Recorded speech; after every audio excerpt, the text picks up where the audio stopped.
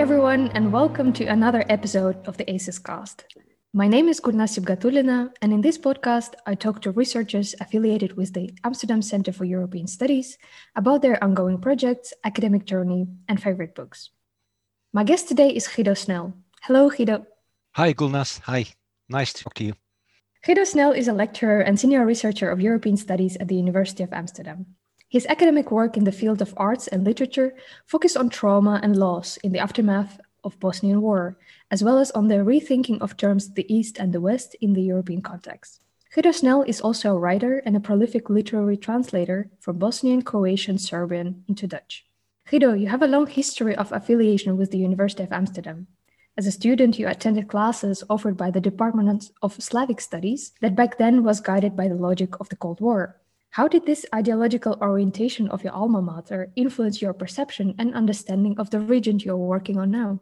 Well, that's a very good question, Gulnas. I think studying Slavic languages in the first half of the 1990s affected my later choices as a researcher in two ways. One is positive, because the Amsterdam Slavic department had a very strong structuralist tradition. So we were very well versed in Russian formalism and all the kind of literary theory that came out of that. And also, which was quite telling for those times, there still was the firm connection between linguistics and literary studies, which has been cut in the meantime. So whenever I am working on literary texts, I can rely on that sort of substratum of skills, of analytic skills when dealing with texts. The other effect, which is not necessarily negative, but which gave me a lot of food for thought later on, is that the Cold War basically determined that all eyes were looking westward, so to speak. So the whole notion that when you study cultures and literatures of the Western Balkans, as I do in my case, that these cultures and these lands are not just or have not just been looking westwards towards cultural centers such as Vienna and Berlin and Paris, but definitely also had very close ties to the southeast, that is to the late Ottoman Empire and whatever came afterwards. And that really was a blind spot in my studies, and something that I, together with many other colleagues in my field, of course, that we have been trying to correct ever since. But indeed, the Cold War ended and a lot of things has changed, as we know. But at the same time, if we still go a little bit back into the history and look at the 90s, this decade didn't bring much peace into the region that you're studying, and in general for many European former communist states. And in your work, you have extensively studied, in particular, the traumatic experience of the Bosnian War from 92 to 95. Among your ongoing projects is the creation of a permanent database with private photograph of Dutch pet soldiers in the UN safe area Srebrenica. Could you tell us a little bit more about this ongoing project and your scholarly interest in the history of the Bosnian War? Yeah, of course. This goes back a very long time. When I was an undergraduate student in the Slavic department, next to my studies in comparative literature, my hunch was always, this is how I came to explain to myself afterwards, the odd ways in which I got entangled in the politics of the region. The explanation that I had was that one of the full professors of the Slavic department in those days simply had very intimate ties to the Dutch Secret Service, which really was a leftover of the Cold War. You were either a commie or you were simply leftist, and otherwise you would always have to somehow take a stance towards in our case, the Dutch formal political stance in the Cold War. And of course, everyone who had linguistic skills, whether it was Czech or Polish or any of the languages from behind the so-called Iron Curtain, was at some stage approached in his or her career. And in the 80s, this mostly had to do with still East-West communist, free West capitalist distinction. But in the 90s, this became a bit fuzzy. I remember other colleagues who were skilled in the Serbo-Croatian language, for instance, approached by the Amsterdam police to work as interpreters because the Serbian Montenegrin mafia was booming and so on, which makes for another line of profession. But anyway, I was approached, and it's a bit of a long run to the beginning of the actual commitment to the whole affair. I was approached in 94 to go, and still being an undergraduate student, to serve in the Dutch army as an interpreter. The Dutch army was lacking its own interpreters, had to rely on what they called local interpreters, which they didn't trust, I think, for no reason. But anyway, that was their perception. And for 1 month, I was enrolled in the Dutch army as a non-commissioned officer. Decided at some point that it might not be the right line of profession for me. This had to do with the army culture, but especially with the sort of the cultural representation of the people that I would have to deal with in the Srebrenica enclave, which was going to be my destination. These were stereotyped, these were misogynist and racist stereotypes. So I withdrew.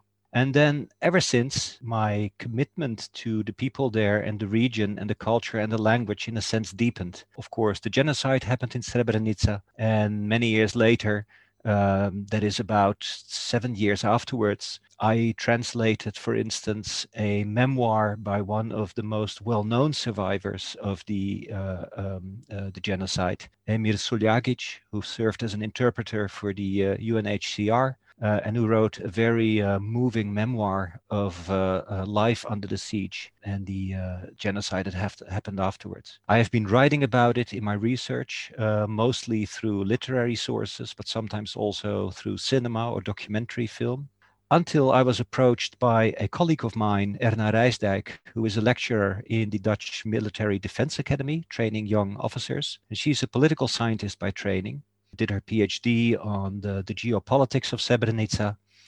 So let's say another colleague whose career has been deeply committed to these events, these historical events. And she had been approached on one of her visits to the Srebrenica Memorial Center in very close to Srebrenica itself by one of the tour guides who had come across a photograph, a private photograph taken by a Dutch soldier on which he recognized his own brother. He himself was 9 years old back then. His brother was a couple of years older and did not survive the war. So he realized that this was the only remaining image that he had of his brother. And Azi Rosmanovic, this is what the name of the tour guide is, asked my colleague Erna whether she knew of any more of such photographs, because he could, of course, easily imagine the enormous, first of all, emotional value to survivors. Erna invited me on board of this project, and together we started to search for photos, started to approach Dutchbat veterans, so Dutch soldiers who are now either retired or are having a civil existence. And we have started to collect these photos. And we estimate that there must be about 10,000 photos, hidden in photo albums, hidden in attics, sometimes already circulating on the internet, on Facebook, for instance. And it is our aim to build a digital database that, first of all, survivors can use to track down images of those that, most times, unfortunately, of people they lost, people that were killed. And secondly, to open up this database to future research, because we really think that much of the emphasis so far has been on for instance, the political decision making, of course, the whole legal aspect of the Srebrenica genocide.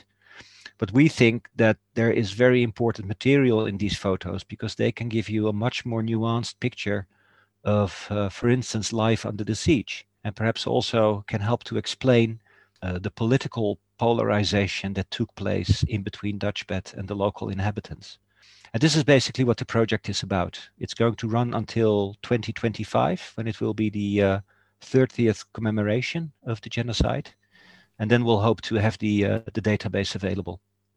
Wow, it is indeed very enormous project, but at the same time, it has a lot of potential to offer new understandings to this past and also help those survivors to sort of reconnect with the events that happened in the region.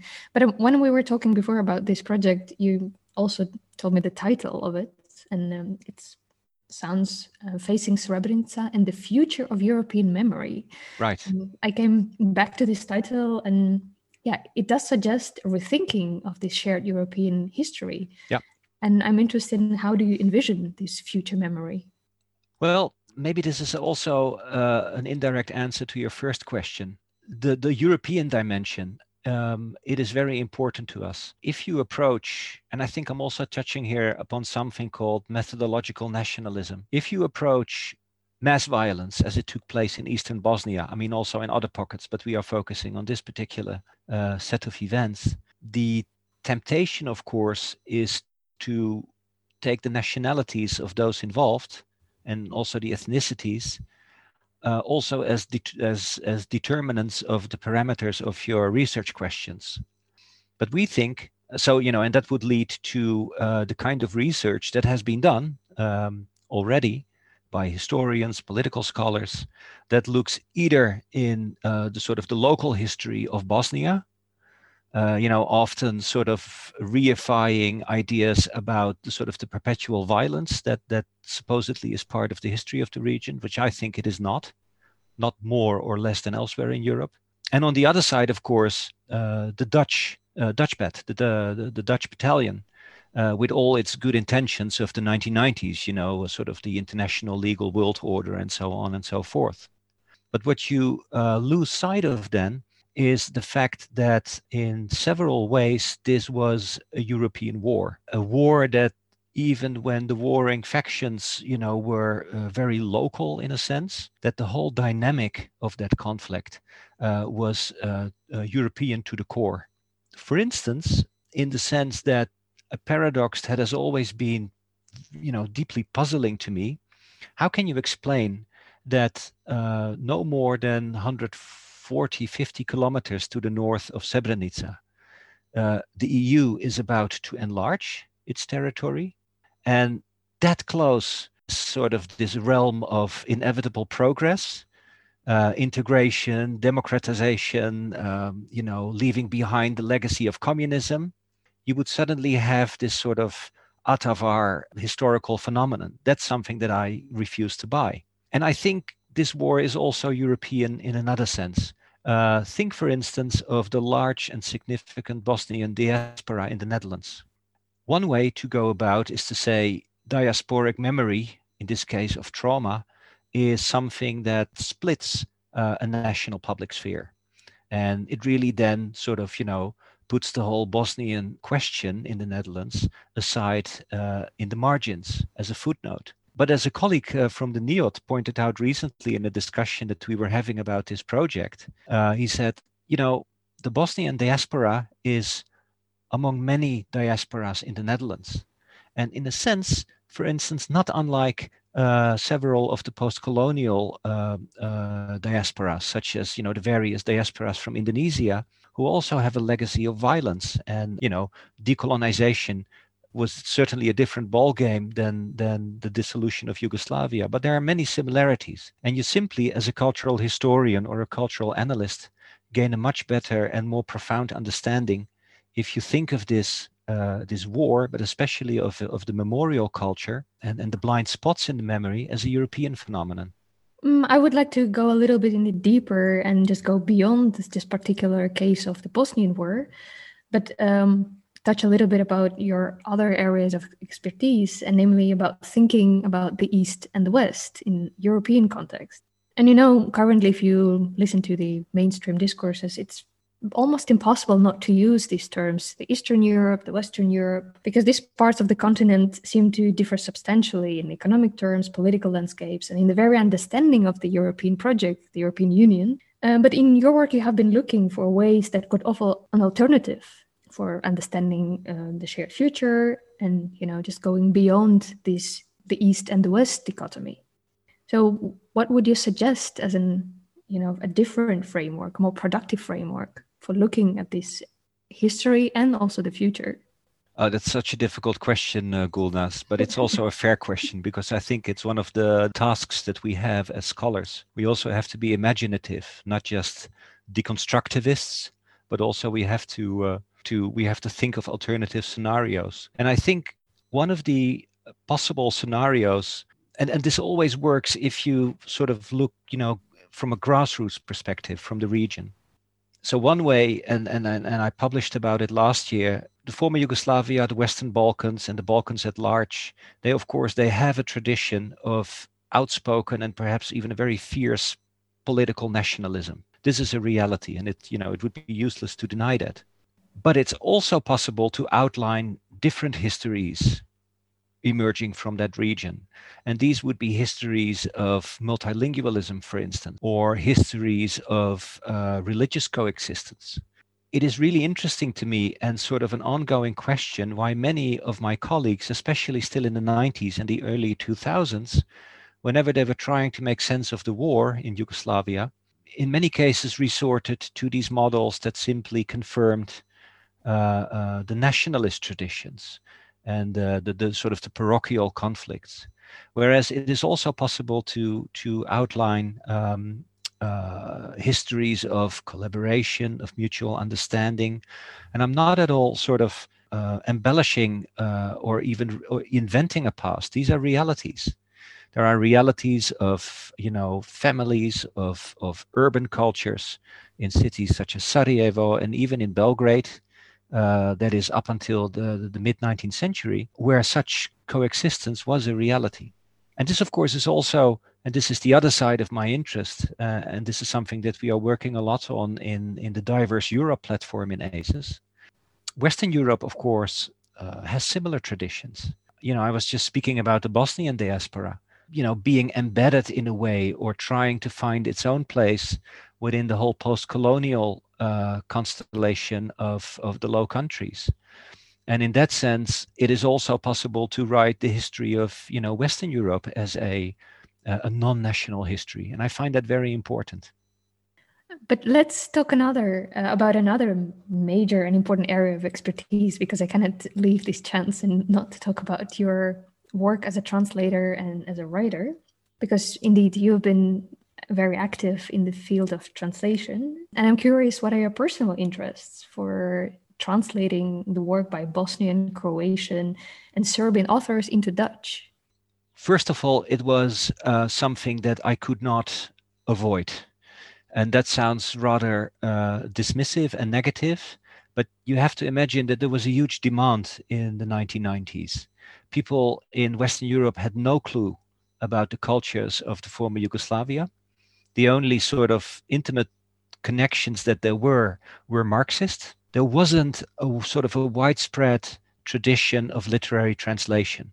Like, for instance, a Dutch reading audience can have, if it wants to, a very intimate knowledge of German culture, for instance. And this was almost impossible for the former Yugoslavia. So there was a huge demand for literary translation. And together with 2 or 3 other colleagues, we simply felt that, from modernist classics all the way to contemporary writers needed to be translated. And then, as these things go, when the war was over and a couple of years passed by, this interest decreased. And suddenly you would find reading audiences eager to find out about Afghanistan literature, for instance. This is this is how the sort of the curious dynamic of the global literary world and the European literary world. So I also started to translate less. It was also a matter of professional survival. But still nowadays, I do still train young translators, coach them basically, and find it very important that what we started in the 1990s, that this will be continued. Because I think Europe is a continent of translation, and you only know your neighbors if you can read them. This is my my motto, and this is labor. This is this has to be done. It's hard labor. It's also magnificent labor, and someone needs to do it. Indeed, you told that you were supervising also translators who are now continuing the work that you did before. So what are the pitfalls that an aspiring translator should be aware of when translating prose by authors from former Yugoslavia into, let's say, Dutch, or the same goes for English and German? The same pitfalls as any literary translator from any language is facing. The greatest challenge, I think, is to establish your own position as a translator, meaning that you are able to negotiate the writers that you want to have translated. And of course, this is a so-called free market. Apart from a few exceptions, publishers will always choose those titles that are already of some interest and preferably best-selling either in Germany, France, or the UK.